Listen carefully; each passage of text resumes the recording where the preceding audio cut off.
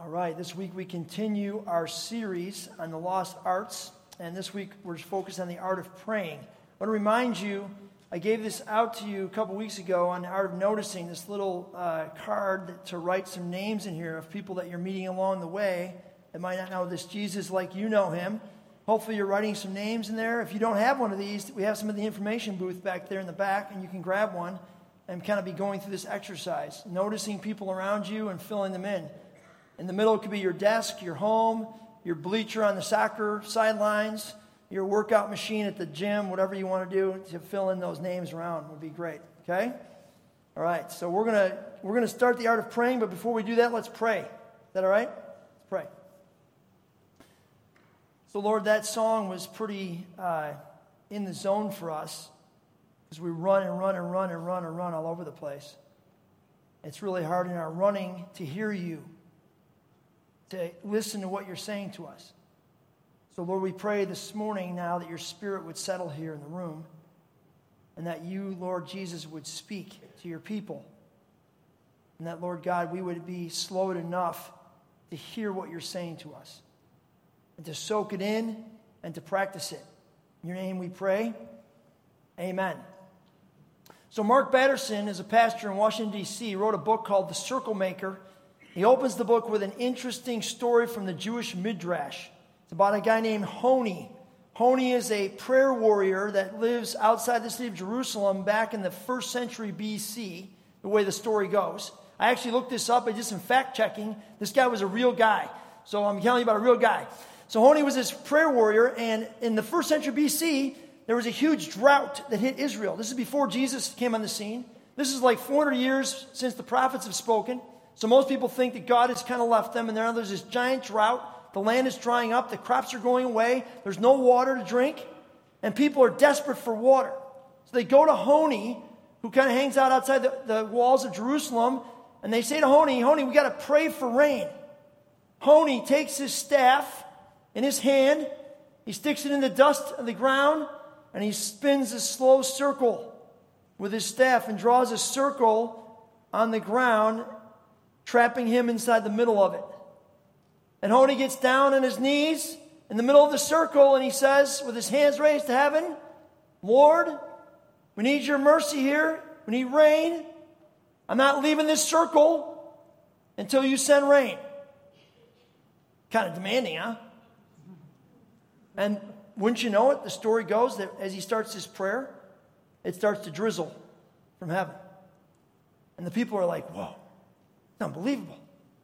But Honi's not satisfied. He says, Lord, that's not the rain I prayed for, Lord. I prayed for rain that would fill the cisterns and the ravines and water the plants and the crops and restore the earth to its fruitful spot. And then it starts to pour like crazy, like torrential downpour. And people are thinking it's going to be a flash flood. We got to watch out. We got to get out of here. And Honi says, Lord, that's not the rain I was praying for. I was praying for your gracious rain of favor and blessing on your people. And the way the story goes, the rain begins to slow, and this steady trickle of rain falls on the earth. And the drought is over because of Honi the circle maker praying to God. Now, Dallas Willard says this about the American church. The open secret of many Bible-believing churches is that a vanishingly small percentage of those talking about prayer and Bible reading are actually doing it. This is truly a lost art, praying. We just don't do it very much, and frankly, most of us would not have nearly the faith or the boldness to pray to God like that, right? To draw a circle around something and say, I'm not leaving this circle until you deliver, God. This is it. I believe you can come through. And some of us would say that's not very reformed to demand God like that. It's kind of a lot of control. It's okay. But if we want to impact the world for Jesus, it will require us to pray. Not just once, but regularly pray. To take our cues from Jesus. In fact, if you study the life of Jesus, it's amazing how saturated it was with prayer. Check this out, Mark 1:35. Very early in the morning, while it was still dark, Jesus got up, left the house, and went off to a solitary place where he prayed. This is regular practice for Jesus. 7 times in the gospel, this happens. 7 times it's recorded that he got up before people were awake and went out to pray by himself. Okay? It gets better. Check this out. Luke 6. One of those days, Jesus went out on a mountainside to pray and spent the night praying to God. When morning came, he called his disciples to him. So before he calls the disciples, the guys who would build the church, build the kingdom after he left the earth, he prays through the night to get direction from God on who he should choose. Whoa. Gets even better. Check this out. Luke chapter 9. Once when Jesus was praying in private and his disciples were with him, he asked them, "Who do the crowds say that I am?" You know what happened, right? You are the Christ, the Son of the living God. So in this moment of prayer, the first ever declaration of who Jesus is said out loud by Peter. This moment of prayer. Look at this one. Luke 9. About 8 days after Jesus had said this, he took Peter, John, and James with him and went up on a mountain to pray. As he was praying, the appearance of his face changed and his clothes became as bright as a flash of lightning. Now this is a good prayer time, don't you think? Huh? Peter and John, they didn't even want to leave. They're like, "Can we just stay up here?" Who can blame them? Right? They're praying and this is happening. Now this is only a small fraction of the number of times Jesus prays in the Gospels. He prays before and at his baptism. He prays before he raises Lazarus from the dead. He prays at the feeding of the 5,000. He prays before he walks on water. He prays that Peter would not be sifted by Satan like wheat. He prays in the garden. He prays in the cross. It continues. I couldn't believe it this week actually studying for this. How many times Jesus is actually praying. And it's actually mentioned in the Gospels. You should check it out. It's wild. So this guy, his life was saturated with prayer. He knew that as a human being, he could not actually accomplish the will of his Father without the power of prayer. He just knew this. Now you might ask yourself, well, how in the world does prayer help us on the mission of God? What does prayer actually accomplish? Why would this be such a big deal? Why do we need to pray? Okay? Well, I want to show you. So I need my volunteers to come up here this time. I'm going to show you what's going on with prayer. Oh, Andy, you made it back. It's good. Would have had to get somebody from the studio audience otherwise. All right. Why don't you guys come over back here so everyone can see you? Okay, just stand like that. Perfect. Okay, we're going to give Andy a part. Now, these are our actors today, so try to smile at them at least. You know, you don't have to smile at me, but smile at them at least, okay? All right, here we go. So, Andy's going to be the body. Okay? In Christian thinking and theology, the body gets a bad rap. It oftentimes is considered to be the flesh. It's like the source of all evil and terrible things that happen to us, right? It always is called the flesh in the Bible, and people are always down about the body, and we're always telling the body, don't look at, don't hear, don't touch, keep away from that stuff. But, if you think about it, we put tons of emphasis on the body in our culture. We exercise, we eat right, we take care of our bodies, we like to make sure we look a certain way. I mean, we'll even do treatments to our body to make us look younger when we get older, true? Yeah. You can see I color my hair, right? Just to keep, okay. So that's the body, first part. Second part of a person is the soul. Okay, Kate's going to play the soul. The soul is the personality, which includes the will, the volitional will, the emotions, and the mind of a person. Every person in the world is made by God with a unique soul. Everyone in this room has a unique soul. You're all uniquely designed by God, knit together in your mother's wombs with a unique soul, right? And this soul beats inside of you, and this kind of is a life force that goes on inside of you. Now, in most Greek thinking, we stop here. We just don't go beyond this. This is body and soul, that's what we are. But Hebrews and the Bible takes it further. The Bible says there's also a spirit. This is the part of man, when God breathed into Adam and Eve the breath of life in the Garden of Eden, this came alive in people. The spirit came alive. This is the part that's uniquely designed deep inside of us to relate to God.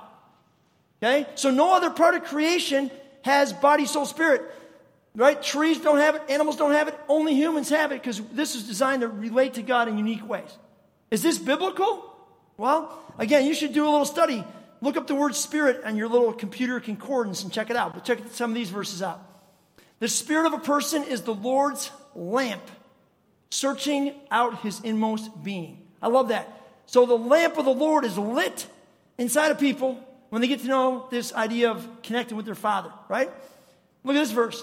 But it is a spirit in a person, the breath of the Almighty, there it is, that gives him understanding. You know this one. Ezekiel, I'll give you a new heart and put a new spirit in you.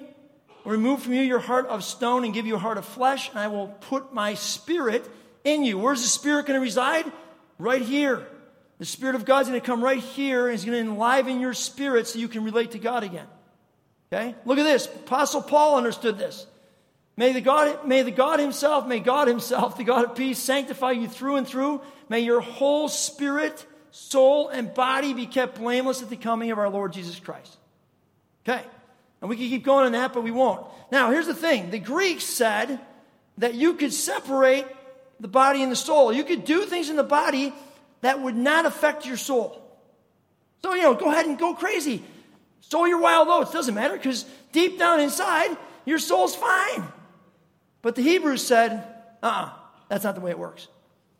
They said that there was actually this sort of, this invisible cord that was tied between these three parts of a person, connecting them intricately. And this cord ran between the body and the soul and the spirit and linked them together inseparably. So that basically whatever happened to the body would happen to the soul, whatever happened to the spirit would happen to the soul, and these things would be interconnected. So there's no way you can just act out in your body without impacting yourself deep inside. Make sense? Now, here's what we also know from the Bible. Total depravity says that everyone on planet Earth, even those cute little babies, are born dead. Okay? So look at how people look when they're born. Jacob, that was Jacob acting. Did you get that? You guys like that? I love that. Give him a little applause. Yeah, that's good. All right. So Jacob just died. The spirit just died, which means the part of the person that is uniquely designed to relate and connect with their Father, their Creator, is dead. So people out in the world that don't know Jesus, don't know God, they're just longing to know Him. There's a hunger inside. Something's calling from deep inside, but they don't know Him and they can't get to know Him because their body and soul are running the show.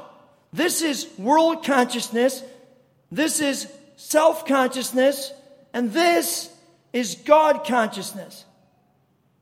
They have no God consciousness because it's been taken away. They're dead. So we start yapping at them with the gospel, telling them all kinds of truth, and they're just like, what? What? I don't know what you're talking about. Why? Because their spirit's dead. Look what happened. Look what the Bible says again. The God of this age, that's Satan, has blinded the mind of unbelievers so that they cannot see the light of the gospel of the glory of Christ, who is the image of God.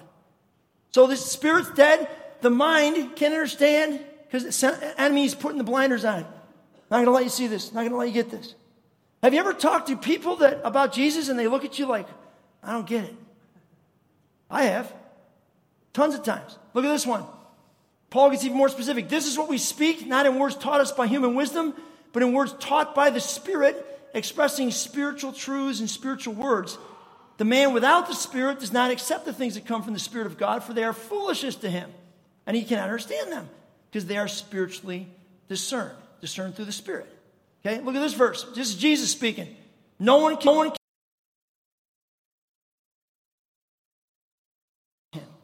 I will raise him up in the last day. Now, Jesus said this to Nicodemus. Nicodemus says, well, how do I get to be part of this kingdom of God thing? And Jesus said, well, you've got to be raised from the dead. I'm already alive. Am I going to go back in my mother's womb and get born again? That's ridiculous. What was Jesus talking about? He was talking about the Spirit. The Spirit of God has to breathe on you again, the breath of life. And then you're going to be resurrected from the dead. Deep inside, right? Your spirit's going to come alive again. And now Jesus has moved into your spirit, and this becomes your new look, right? The Spirit of God becomes the thing that reigns in your life, that connects you to your Father. So guys, think about it. When we're doing evangelism, we're trying to change the world and help people understand Jesus. We are trying to raise their spirits from the dead. Can you do that? Can I do that? No. That's something only God can do. Spiritual rebirth is a God thing. Only Jesus can resurrect people from the dead, right? Only God's power can do so. So that's why prayer becomes essential. Every person you're talking to about Jesus, you have to pray for them to get it, because otherwise they won't get it. Okay? Thank you. Thank you, team. You guys can go and tie yourselves somewhere? All right, nice job. Now, if you think about it, this gets even more profound because Blaise Pascal said that every person on planet Earth has a God-shaped vacuum, right? That is longing to be connected and filled with God. So when people are doing spiritual weird stuff out there, they're just trying to answer the deep cry inside them for a connection with their Creator. But it's just off the beaten path. It's not on the truth. So what we have to do is point them to the truth, right? Pray for them to get the truth. Paul was great at this. Look at Ephesians. I keep asking that the God of our Lord Jesus Christ, the glorious Father, may give you the spirit of wisdom and revelation so that you may know him better. I pray that the eyes of your heart may be enlightened in order that you may know the hope to which he has called you. Whoa. Look at this one. I pray that out of his glorious riches he may strengthen you with power through his Spirit. Where? In your inner being or in your spirit, so that Christ may dwell in your hearts through faith. Look at this one. I pray that you, being rooted and established in love, may have power together with all the Lord's holy people to grasp how wide and long and high and deep is the love of Christ, and to know this love that surpasses knowledge. Wait a minute. How can you know something that surpasses knowledge? Well, you can only know it through your spirit, right? You experience the love of God in your spirit. You understand God really cares about you. When you get that, nothing can take that away. You can't understand with your brain. You can only get it deep inside in your spirit, right? That's what Paul's praying for here.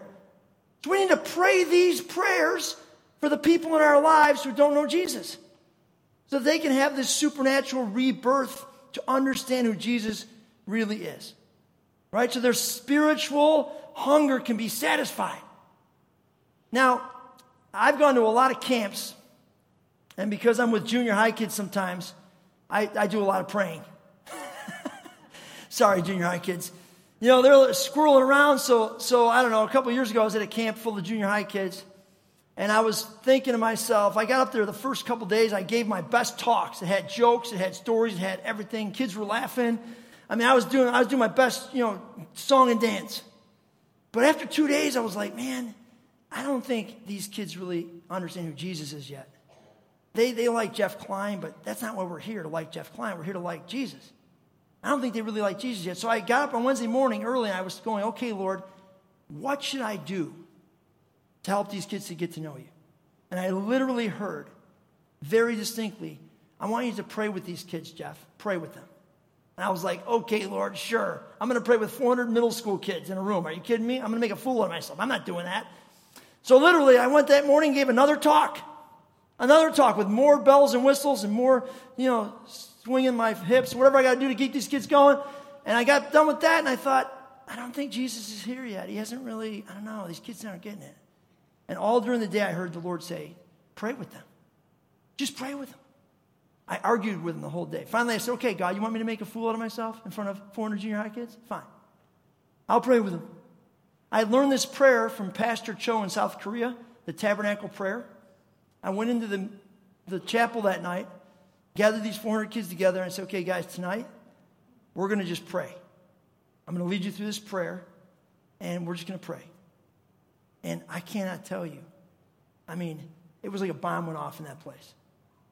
Kids on their faces before the Lord, kids telling me about Jesus sitting next to them, talking to them. I mean, it was unbelievable. It was unbelievable. And I was arguing with God because I thought I knew better. Really? Come on, Jeff, wake up. God's trying to help you, right? He's trying to move in his power, do things only he can do.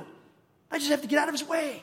Isn't it kind of comforting to know that you don't have to do anything perfect? You can just say, Lord, help me do this, and he'll help you do it. Look at John Piper says, God is not looking for people to work for him so much as he's looking for people who will let him work for them. The gospel is not a help-wanted ad. Neither is it a call to Christian service. On the contrary, the gospel commands us to give up and hang out a help-wanted sign. Then the gospel promises that God will do work for us if we do. So on this mission of God, the people you've put on your card, are you praying for them? Are you lifting them up by name, drawing circles around their lives, and saying, God, I want this person to get to know you. I need your help. Show me what to do. Help me understand. That's the first reason that we need prayer, right? Is the reason that only God's in charge of rebirth. Okay? The next two reasons are quicker, but the second one's this. We need to find out where God's already at work and how he's already at work in people around us and join him. You know, there's people in the Christian church tell me, well, God's not in my neighborhood. It's terrible over there. There's all these crazy people. I'm like, he's there. He's at your workplace. He's at your neighborhood. He's at your gym. He's with your neighbors. He's at work already doing things. We just have to find it. Now, the Jewish Christians had this interesting carryover from their Jewish roots. They prayed 5 times a day. 6 a.m., 9 a.m., noon, 3 p.m., 6 p.m. They were literally continuing that practice when they became Christians. So look at this right here, Acts 10, verse 9. About noon, one of the times of prayer, the following day as they were on their journey and approaching the city, Peter went up on a roof to pray. You know what happens to him, right? He's up on the roof. Down comes this vision of these pigs, and he's told to eat these pigs. And he's like, Lord, I would never eat these pigs. This is impure, unclean. And the Lord says to him, look, Peter, you don't get to call impure what I've made pure. I want you to go downstairs. There's 3 men waiting for you, and they're going to take you to this guy Cornelius, who's also been praying. I've appeared to him, and he's waiting for you. So Peter goes downstairs, and they go to Cornelius' house. Look what the Bible says about Cornelius. At Caesarea, there was a man named Cornelius, a centurion in what was known as the Italian regiment. He and all his family were devout and God-fearing. He gave generously to those in need and prayed to God regularly. Now look at that. This guy's not a Christian. He's praying regularly. He's giving to those in need. He's devout, and he's God-fearing, but he's not a Christian. Peter sent to him to introduce him to Jesus. Do you think maybe in your neighborhood there's a Cornelius? Someone who's reading their Bible, seeking the Lord, their spirit's crying out for God, and they're just waiting for some Christian to show up and explain to them what this Jesus is all about. That's easy evangelism, isn't it? If you could find that person, it'd be a cakewalk. They'd be like inviting you to tell them what's going on, right? That's what we got to do. We got to be looking, saying, God, where are you already at work? Where are the Corneliuses in my community that I can go to? Those are called persons of peace that are already ready to listen to your message. You need to be asking God, where are you at work? Show me. Help me understand so I can enter into what you're doing. Now, when I was at Faith Church in Dyer, Indiana, we first were in this tiny old church building. And as the church started to grow, we decided to build a bigger building. And we bought this piece of property in Indiana, and we went out there to dedicate that piece of property to the Lord. There might have been 300 or 400 of us out there that night. We each were given a blue flag, a little triangular blue flag with a little stick on it. And we had to write Bible verses on one side. On the other side, write a prayer for the piece of property dedicated to God. So we stood out there in the property, and we wrote our Bible verses, wrote our prayers, then we all prayed together. We sang some songs. We all went home. The next morning, oh, by the way, we stuck those flags in the ground on the piece of property to leave them there. So there was all these blue flags all over the property when we left. The next morning, I got to church. I was the only pastor in the building. Some man from the neighborhood called in.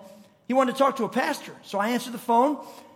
He said, hey, I got up this morning, and there were hundreds of blue flags in my front yard. He said, they got put there during the night by somebody. I said, oh, sir, I'm really sorry. I'm really sorry. We were just dedicating the property across the street from you, and we put those flags out to pray for the property, and some vandal must have moved them into your yard during the night. I'm really sorry. I'll be right over to clean them up. I'm serious. I'll bring somebody with me. We'll clean them up. He goes, wait a minute. I'm not calling for an apology. I'm calling to say thank you. What? He said, yeah, last night I went to bed. My life was kind of falling apart, and I was asking God to show me that he was still here and still with me. I got up this morning. There were 400 blue flags in my yard with prayers on one side and scripture verses on the other. Thank you. Whoa! Right? That's like amazing. We didn't do anything. God was at work through our prayers for that property and just moved already in the neighborhood. He found the Cornelius that was already praying for his presence and boom, showed up in a mighty way. Right? It's amazing. So what if we started praying and asking God to show us where he's at work? Who knows? There's one last way that prayer comes into the mission of God. It's actually asking God what it might look like or how it might look to minister to somebody. Now, most of us learn formulas. You know, we go over here and we introduce someone to Jesus, and then we think the next person we meet, we're going to just follow the same formula. You know, we all know the 4 spiritual laws, right? We just do the formula and everyone gets the formula. No, That's not how it works. Look at Jesus again. Okay, as he went along, he's traveling, he sees a man, notices a guy blind from birth. His disciples ask, Rabbi, who sinned, this man or his parents, that he was born blind? So the disciples are like, hey, I want to get into a theological debate. Whose fault is this, Jesus? Somebody sinned. We got to find out who the sinner is. Jesus, he forgets that. He says this, neither this man or his parents sinned, said Jesus, but this happened so that the works of God might be displayed in him. Now, Jesus has run into lots of blind guys. You would think he had a formula by now, how to heal a blind guy, right? You speak this certain way, you tap him on the right ear, not the left ear. I don't know, whatever your formula is, you just do it.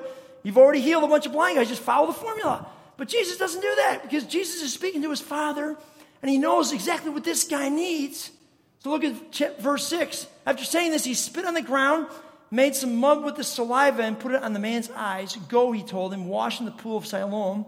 So the man went and washed and came home seeing. And guess what? He didn't just see with his physical eyes.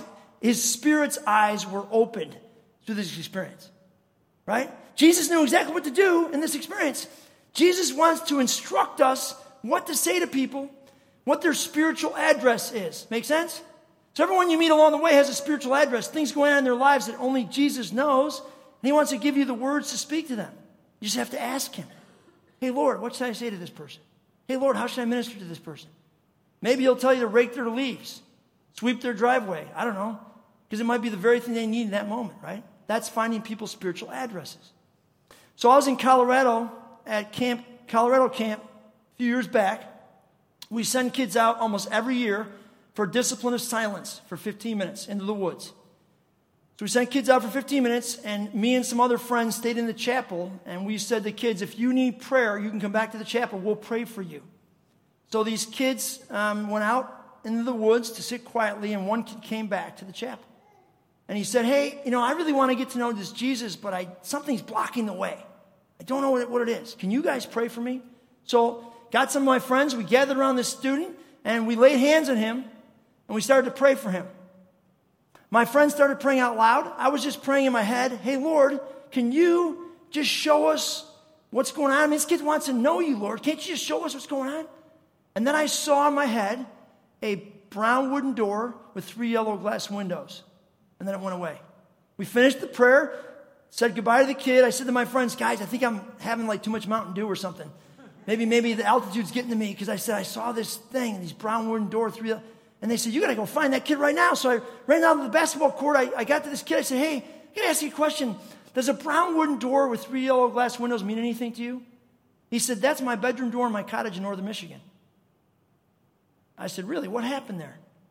He goes, that's where I was sitting when my parents called up and told me that my grandparents had been killed in a car accident on the highway. And I'm so mad at God. I never got to say goodbye to them. And he starts just crying.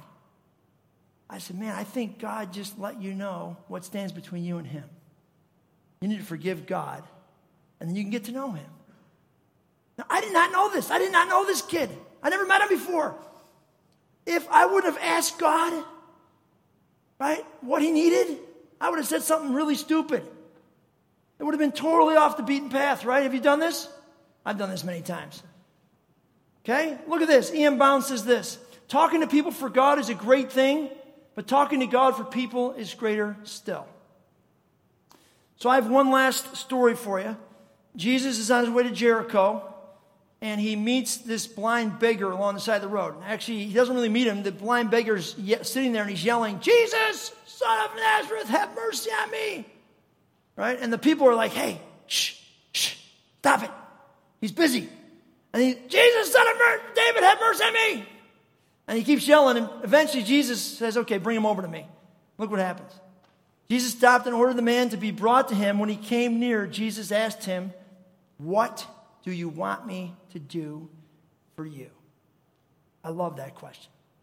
I bet this guy didn't say, I'd like to hear a sermon. I bet he didn't say, I want you to do that bread miracle you did again. I could use a little bread. No, I bet he said, I want to see. I want to see. If Jesus walked up to you and asked you what you want him to do for you, would you be able to answer? And would your prayer be like Honey's prayer in the circle? big, expecting God to move mightily? And what about your prayer for these neighbors? What would you want Jesus to do for these people? Would you be able to tell them? I want my neighbor George, Jesus, to know you. Give me opportunity for that to happen in any way you see fit. Right? On and on it goes.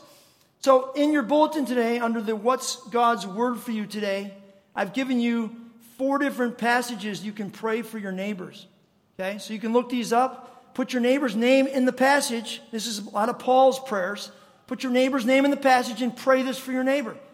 Okay? You don't have to make this up on your own. Just pray for your neighbor. Okay? Also, on Tuesday night at 7 p.m., a couple weeks ago, a young mom in this church came to my office and said, I'm just being obedient to God, but I think we're supposed to be praying for this outward movement stuff in our church. Would you want to help me do that? I said, that'd be great. So we got a few people together on that Tuesday night, and we prayed back in the green room.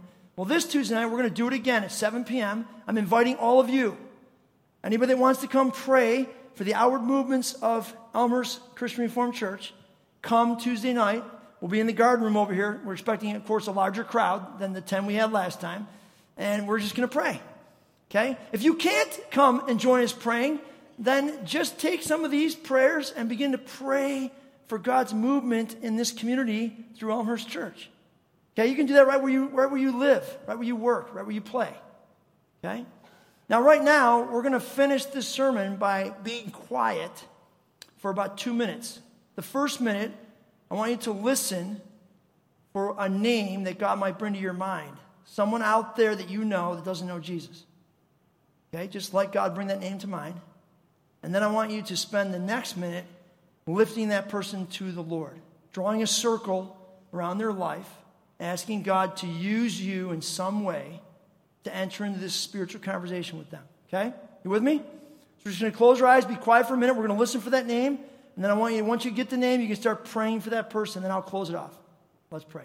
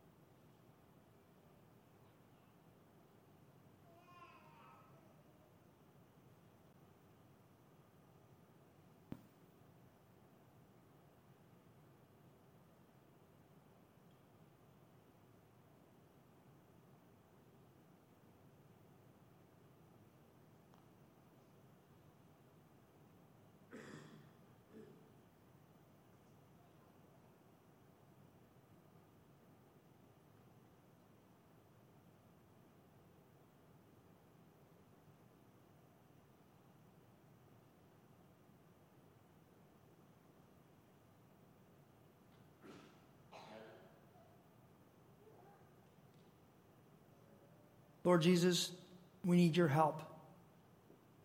We need you to stretch out your hand in power and go to work on our behalf, Lord. You've given us this mission to accomplish on planet Earth.